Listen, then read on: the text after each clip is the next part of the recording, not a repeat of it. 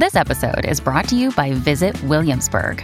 In Williamsburg, Virginia, there's never too much of a good thing. Whether you're a foodie, a golfer, a history buff, a shopaholic, an outdoor enthusiast, or a thrill seeker, you'll find what you came for here and more. So ask yourself, what is it you want? Discover Williamsburg and plan your trip at visitwilliamsburg.com. Another day is here, and you're ready for it. What to wear? Check. Breakfast, lunch, and dinner? Check. Planning for what's next and how to save for it? That's where Bank of America can help. For your financial to-dos, Bank of America has experts ready to help get you closer to your goals. Get started at one of our local financial centers or 24/7 in our mobile banking app. Find a location near you at bankofamerica.com/talktous. What would you like the power to do? Mobile banking requires downloading the app and is only available for select devices. Message and data rates may apply. Bank of America N.A., member FDIC.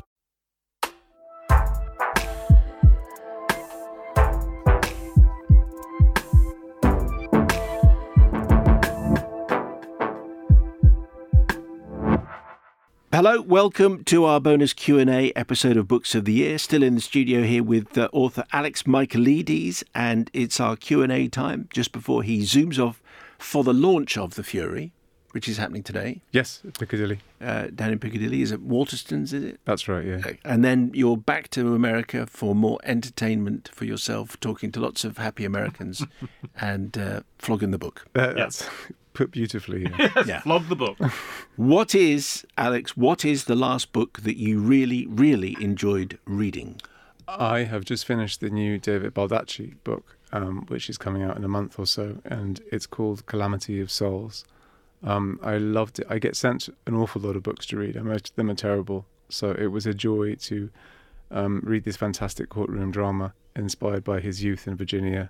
It was just the richness of detail, and the writing was just exquisite. I couldn't put it down. Yeah, and I think he's given you a quote on the back of the book. But he's one of those American writers who just seems to have the knack for getting it right every time. Yeah, even if you think, I know the kind of thing that he writes, you might do, but there's still something that's new. This feels very different to a lot of his stuff, actually. Does it feel like a David Baldacci book? It does, but I emailed him afterwards and I asked him lots of questions because I was very curious how long it took him to write. And he said that he'd been carrying this story around for 20 years inside him. And so there is a lot of himself in it. And I think that comes across.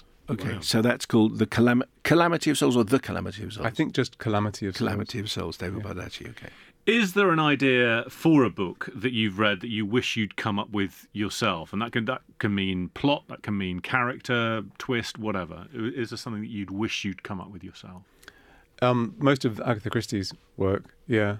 There have been occasions when I have started to write things and they have been very similar. I don't want to say because there's one idea that I might try and reuse now, but I did write a full draft of it before I wrote The Silent Patient, and then walked into a bookshop and saw this book had come out with an identical plot. Wow. And I did go home and cry. That so must be. You'd written the entire draft. Yeah. Oh my and it was God. such a high concept idea that I spoke to my agent and he said, just don't bother. It's no one's going to. Is this the same agent that doesn't like the ellipsis? No, this is an agent who then dropped me before I found More fool him or her. Yeah. The second agent, yes.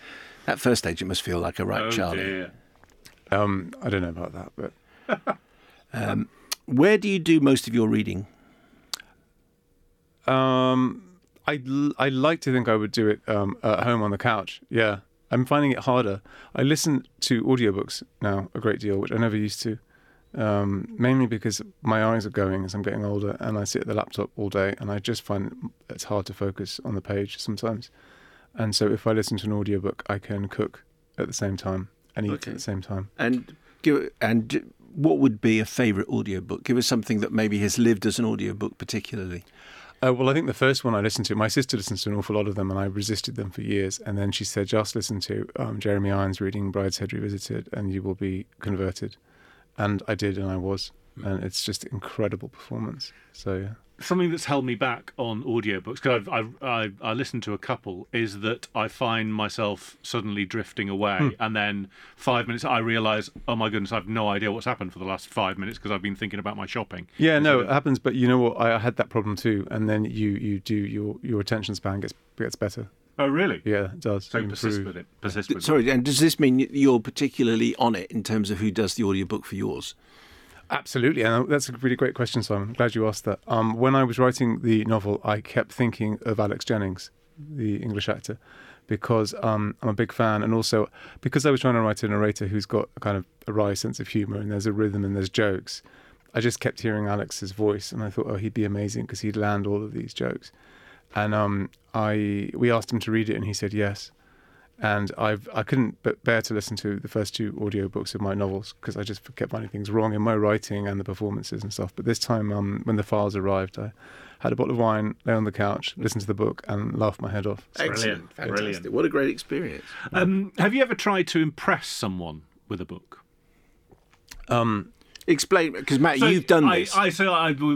In my youth, and obviously misguided, and by the way, this never worked. I used to walk around with a dog-eared copy of French book called Nest of Vipers by Francois Mauriac, in the vain hope that I'd appear sophisticated to the ladies.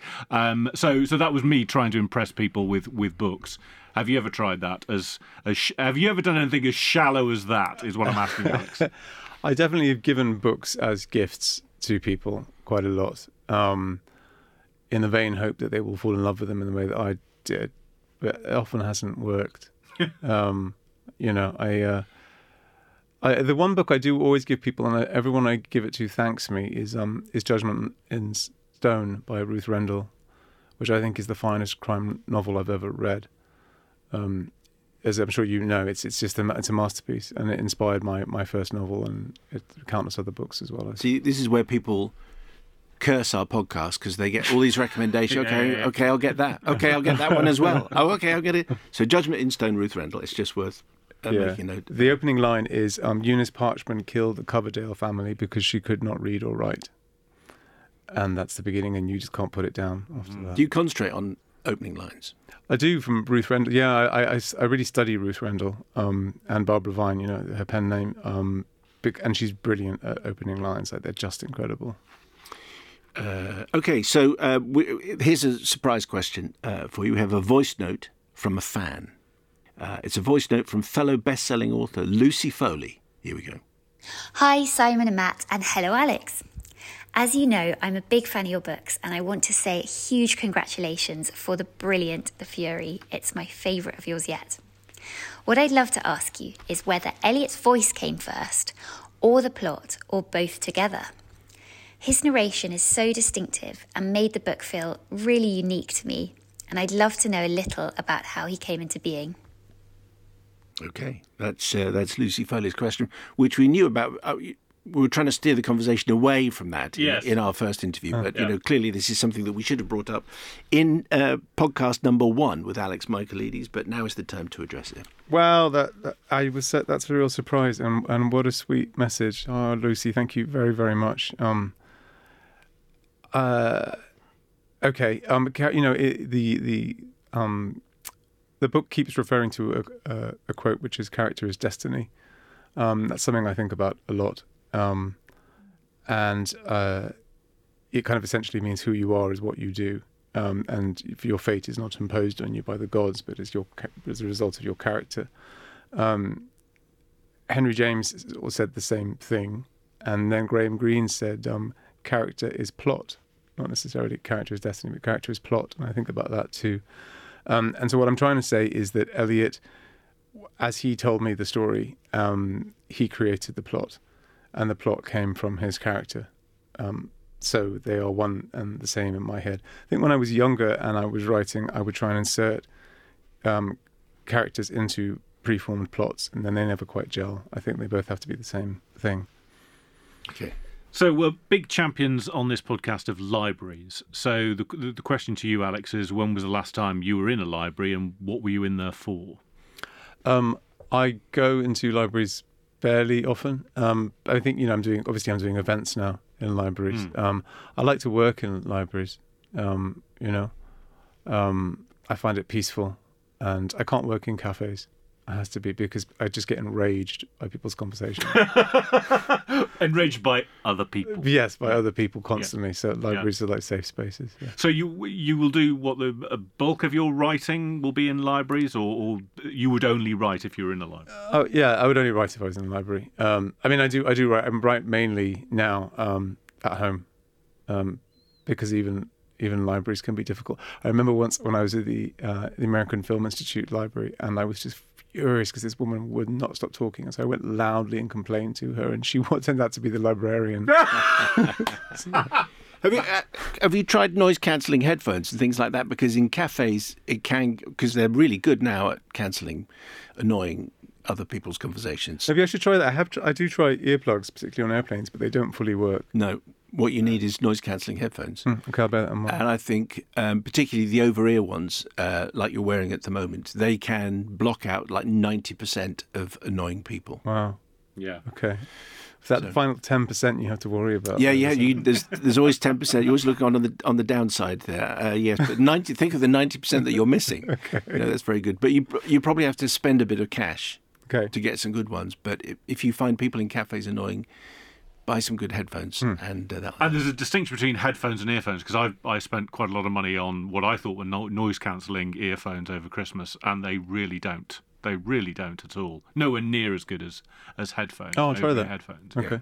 Yeah. I'll tell you. Well, no, I won't. Yes, I will. I'll tell you when we're done. Anyway, is there a book, Alex? Is there a book or an author that always cheers you up? I mean, this assumes that you read books to be cheered up. Yes, there is an author that cheers me up. Angela Carter, I love. Wise Children's probably the book that's given me most joy in my life. And I sort of put off reading it too often, but I read it every couple of years. Explain why it brings joy. Because it's about joy. It's about it's an 80-year-old ex-chorus dancer telling you the story of her life, and it's kind of a theatrical life of born on the wrong side of the tracks in the UK, and this touring company, and then going to America, and it's just full of laughter and great characters and brilliant writing. So yeah. Okay, thank you. When you need mealtime inspiration, it's worth shopping Kroger, where you'll find over 30,000 mouth-watering choices that excite your inner foodie. And no matter what tasty choice you make, you'll enjoy our everyday low prices, plus extra ways to save, like digital coupons worth over $600 each week. You can also save up to $1 off per gallon at the pump with fuel points. More savings and more inspiring flavors make shopping Kroger worth it every time. Kroger, fresh for everyone. Fuel restrictions apply. How many books would you get through a month? We're sort of more interested in books that you're reading for yourself as opposed to books that you're reading for, research or work or whatever. I read really slowly, and I try to. I think it's a hang-up from having been an English student, is I feel a great deal of shame about all the things I have not read, and so I tend to read quite heavy-going literary stuff, which takes me ages. Heavy-going meaning what? Joyce? What? Like Henry James, Joyce I've tried and failed. That kind of thing. I'm getting into Dickens again at the moment and stuff like that. It's also about trying to improve as a writer, and I think I won't improve by reading present modern day thrillers. I need to read really great writers. So yeah, that's interesting. So you wouldn't. So to become a better writer of contemporary fiction, you would read classical fiction. I would, because I'm trying to improve my prose. As opposed to my plots. So does that mean you would analyse, if you're reading, you just mentioned Dickens, if you're reading Dickens, you would stop and analyse a paragraph? I would, or even more. I'll look at, the sentence structure and the choice of adjective and things like that, and just think about, try and learn. Often, I think what I'm quite bad at is similes. So I try not to use them anymore, because I think unless they're really good, they're terrible. And then so often when I'm reading someone like Evelyn Waugh, I'll look at his similes, which are always brilliant and expressive and interesting, and then steal them. Quite right. You are throwing a fantasy dinner party, and you can invite 3 authors, living or dead. Who's coming? Now, I think you'll agonise over this, because you've already mentioned, I think, more authors and more books in the course of our conversation than any other writer that we've had. So, but you. That's the restriction. Alive or dead, 3 people. I'd say Noel Coward, Billy Wilder. It's really tricky, the third one. Why not Agatha Christie? Yeah. Yeah. Be a good combination. I think. And would they get on? I think so. Billy Wilder and Agatha Christie, obviously, he adapted Witness to the Prosecution and made it better, much, much better than her play. He added character, because her characters were quite thin, I thought. And then they had a correspondence for a long time. He kept writing to her, saying, come on, give me another hit, do it again, give me another one that I can adapt. And she never did, unfortunately.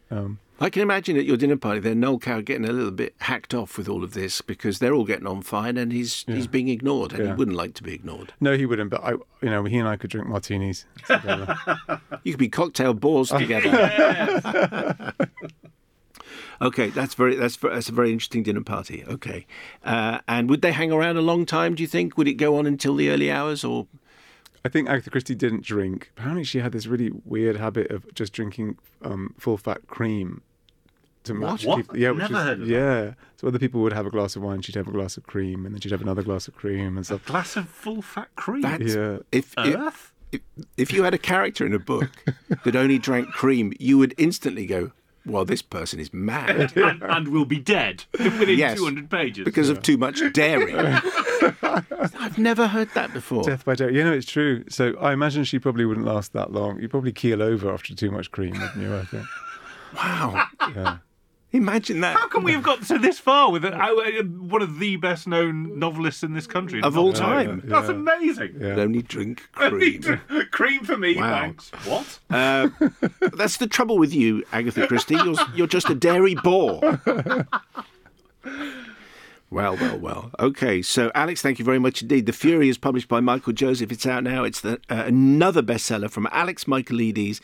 Remember, if you want to get in touch with us, you can email at any time, booksoftheyear@yahoo.com, or via our socials. We'll be back next week. We'll be joined by best-selling American author Kylie Reid. Hope you can join us then.